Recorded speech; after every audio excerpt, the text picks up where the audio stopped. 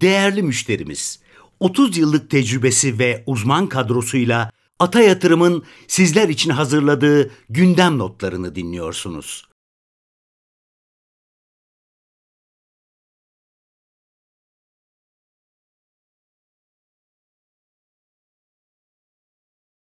Herkese merhabalar. Biraz önce Petkim finansal sonuçlarını açıkladı. Şirket bizim beklentimiz olan 1,4 milyar TL net kar ve konsensus beklentisi olan 1,1 milyar TL net karın üzerinde 2,4 milyar TL net kar rakamı açıkladı. Beklentinin üzerindeki net karının asıl sebebi yatırım faaliyetlerinden gelirler ve vergi geliri bizim beklentilerimizin üzerinde. Operasyonel anlamda baktığımızda EBITDA marjı bizim beklentimizin bir miktar altındayken konsensus beklentisi olan %8'in üzerinde gerçekleşmiş görünüyor. Şu an için henüz şirketin sunumu gelmediği için volümleri göremesek de konsensus ve bizim beklentimizin üzerinde gerçekleşen sonuçlara ilk tepkinin hafif olumlu olabileceğini düşünüyoruz. Öte yandan dün Medikal Park da finansal sonuçlarını açıkladı. Şirket 689 milyon TL net kar açıkladı. Konsensus beklentisi burada 600 milyon TL'ydi. Bizim beklentimizde 521 milyon TL net kar seviyesindeydi. Büyüme tarafına baktığımızda özellikle domestik taraftaki hasta gelirleri tarafından desteklenerek net satışların %97 büyüdüğünü görüyoruz. Karlılık tarafındaysa bizim beklentimiz ve konsensus beklentisinin 300 bas puan üzerinde %25,5 fabrik marj gerçekleştirdiğini görüyoruz şirketin. Genel olarak Medikal Park'a da olumlu tepki vereceğini düşünüyoruz. Bizim bir değerlememiz bulunmamakta henüz Medikal Park için. Söyleyeceklerim bu kadardı. Ben sözü ekip arkadaşlarıma aktarıyorum.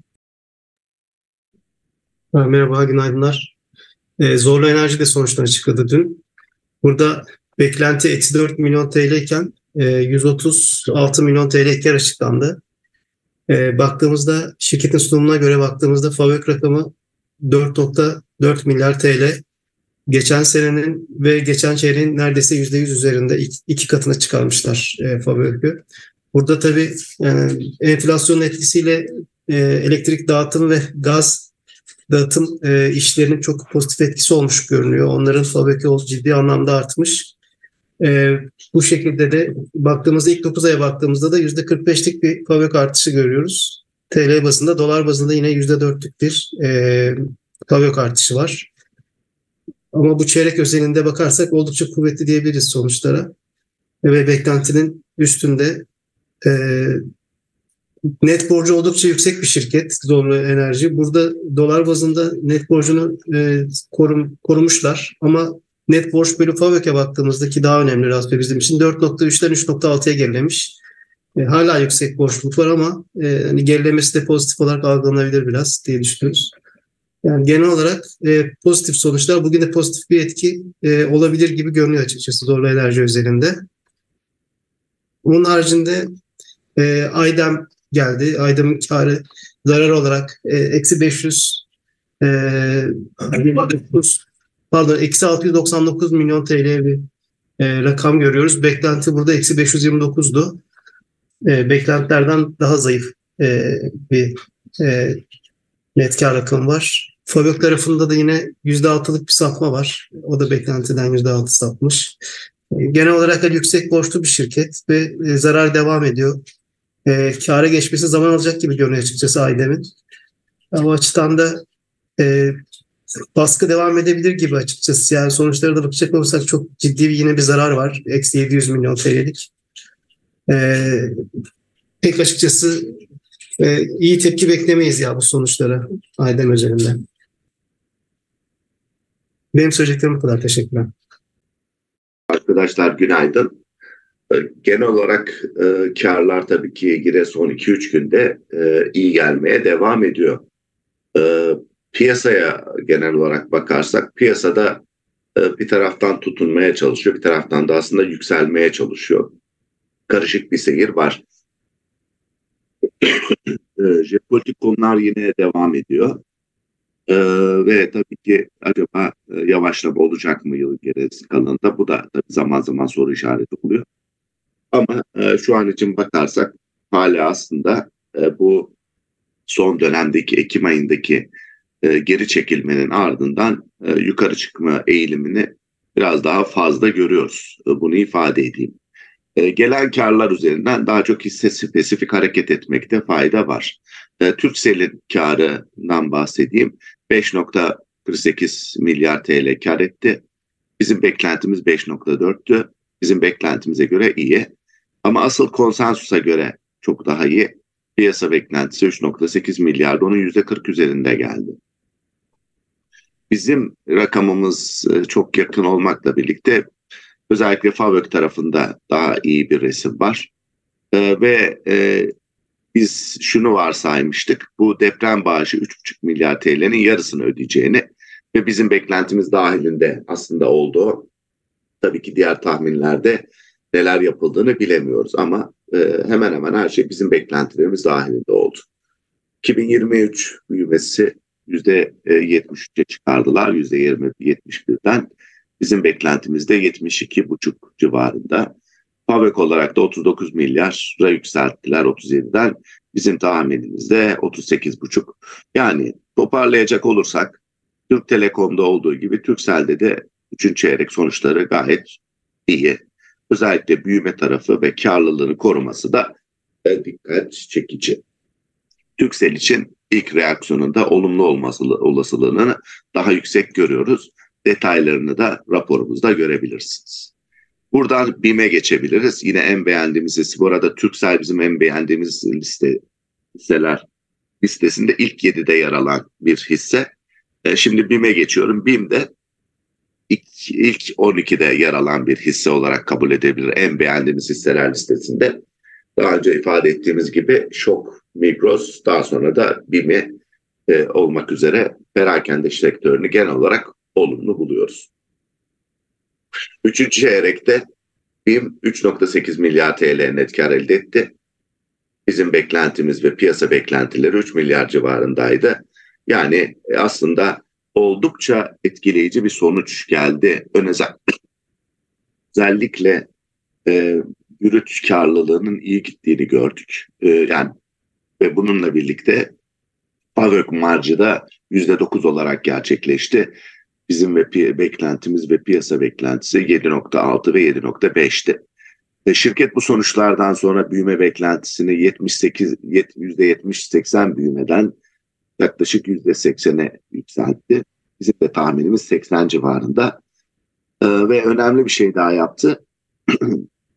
FAVÖK marjı öngörüsünü 7-7,5'tan 7,5-8'e çıkardı. Bizim şu anda 7,3, yani bizim FAVÖK rakamımız biraz daha yukarıya gelebilir.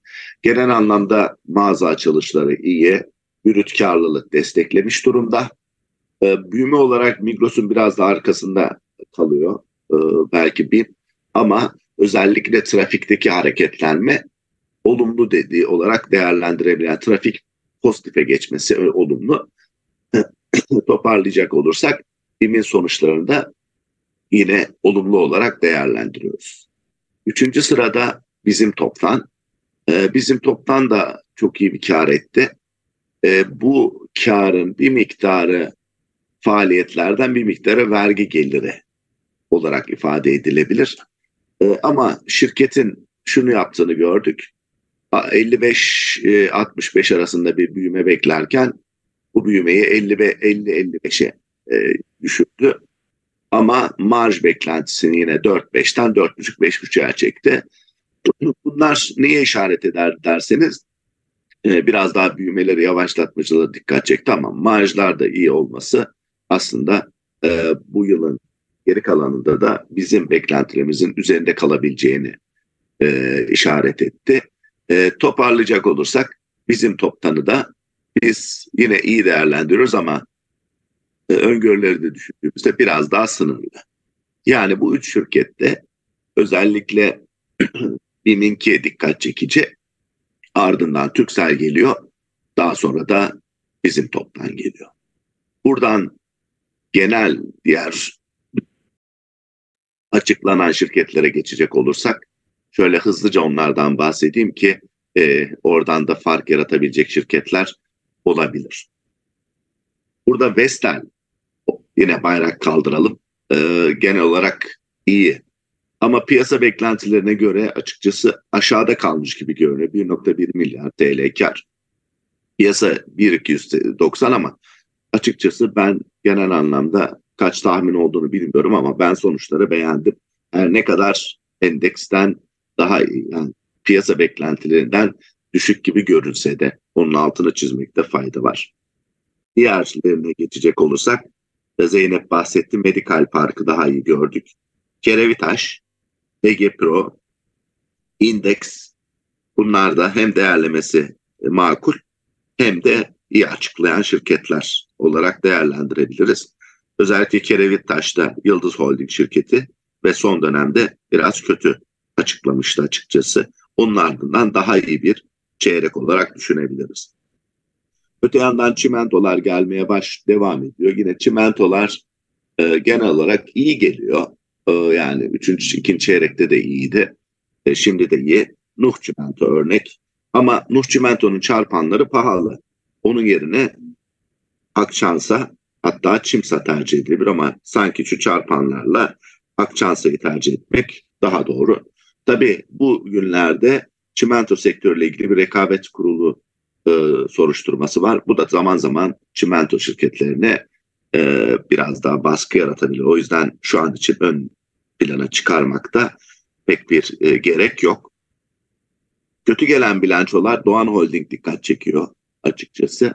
1 milyar TL'lik bir kar var. Piyasa beklentisi 2 milyardı. Orada aslında yani ne yapmışlar bilmiyorum konsolidasyon olarak ama yani biraz tabii ki onlar da etkiliyordur ama net kar olarak piyasa beklentilerinin altında kalmış.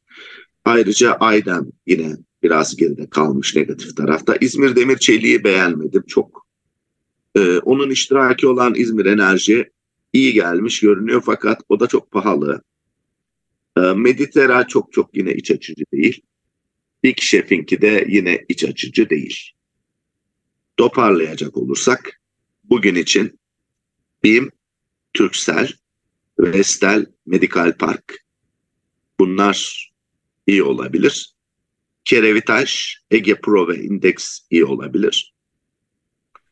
Negatif tarafta ise Doğan Holding, Aydem, İzmir Demir Çelik, Meditera, biraz da belki çimentolardan Nuh Çimento olabilir diyemeyeceğim. Çünkü orada dediğim gibi karışık şeyler. Bir taraftan kar fena değil ama bir taraftan o yüzden onu fazla telaffuz etmeyelim. Ama yine Big Chef'te negatif tarafta kalan. Bu resim içerisinde yine seçici olmakta fayda var. Önümüzdeki günlerde yine dikkat etmekte fayda olacak. Herhalde yarın ve ertesi günde gelen karlardan sonra tamamlanacak. Bir de Özgür GEO'nun rakamına bakıyorum. Net karına 357 gelmiş. Piyasa beklentisi 674 diyor ama orada ne kadar beklenti var açıkçası onu bilmiyorum. O yüzden orada da çok bağlayıcı bir yorum yapmamakta fayda var. Grain Türk şirketi ciddi bir kar açıklamış bu çeyrekte. GRTRK diye bir şirket kodu. Ama onun da değerlemesini falan henüz göremedim. Yani orada şu anda bir şey söylemiyorum ama tek başına baktığınızda bu çeyrekte aşırı derecede dikkat çeken bir şirket olarak açıkçası dikkat çekiyor rakamları. Benim söyleyeceklerim hisseler tarafında böyle. Bir de anladığım kadarıyla Merkez Bankası kurlar konusunda işte şirketlerin işte uygulanan bazı ihracatçılara uygulanan bazı uygulamalar var. Yani biraz daha ihracatçıları zor bir şekilde dövizini kontrol etmek üzere yapılan adımlar vardı. Yine haberin çok detayını göremedim ama o taraflarda sadeleştirme rahatlatacak önemli bir unsur olacak. Çünkü özellikle döviz ihtiyacı olduğu dönemlerde ihracat yapan şirketlerin yeniden ihracat yaptıkları ürünlerin ya daha doğrusu ihracattan gelirlerinin TL'ye çevirme gibi bazı yükümlülükler açıkçası ağır çelik gibi şirketleri yormuştu. O tarafta bir adım mı şu anda biraz daha yakından incelemekte fayda var. Ama sadeleştirme adımları da bizim için olumlu olacaktır. Bu kayıtta yer alan yatırım, bilgi, yorum ve tavsiyeleri yatırım danışmanlığı kapsamında değildir. Sağlıklı ve bol kazançlı günler dileriz.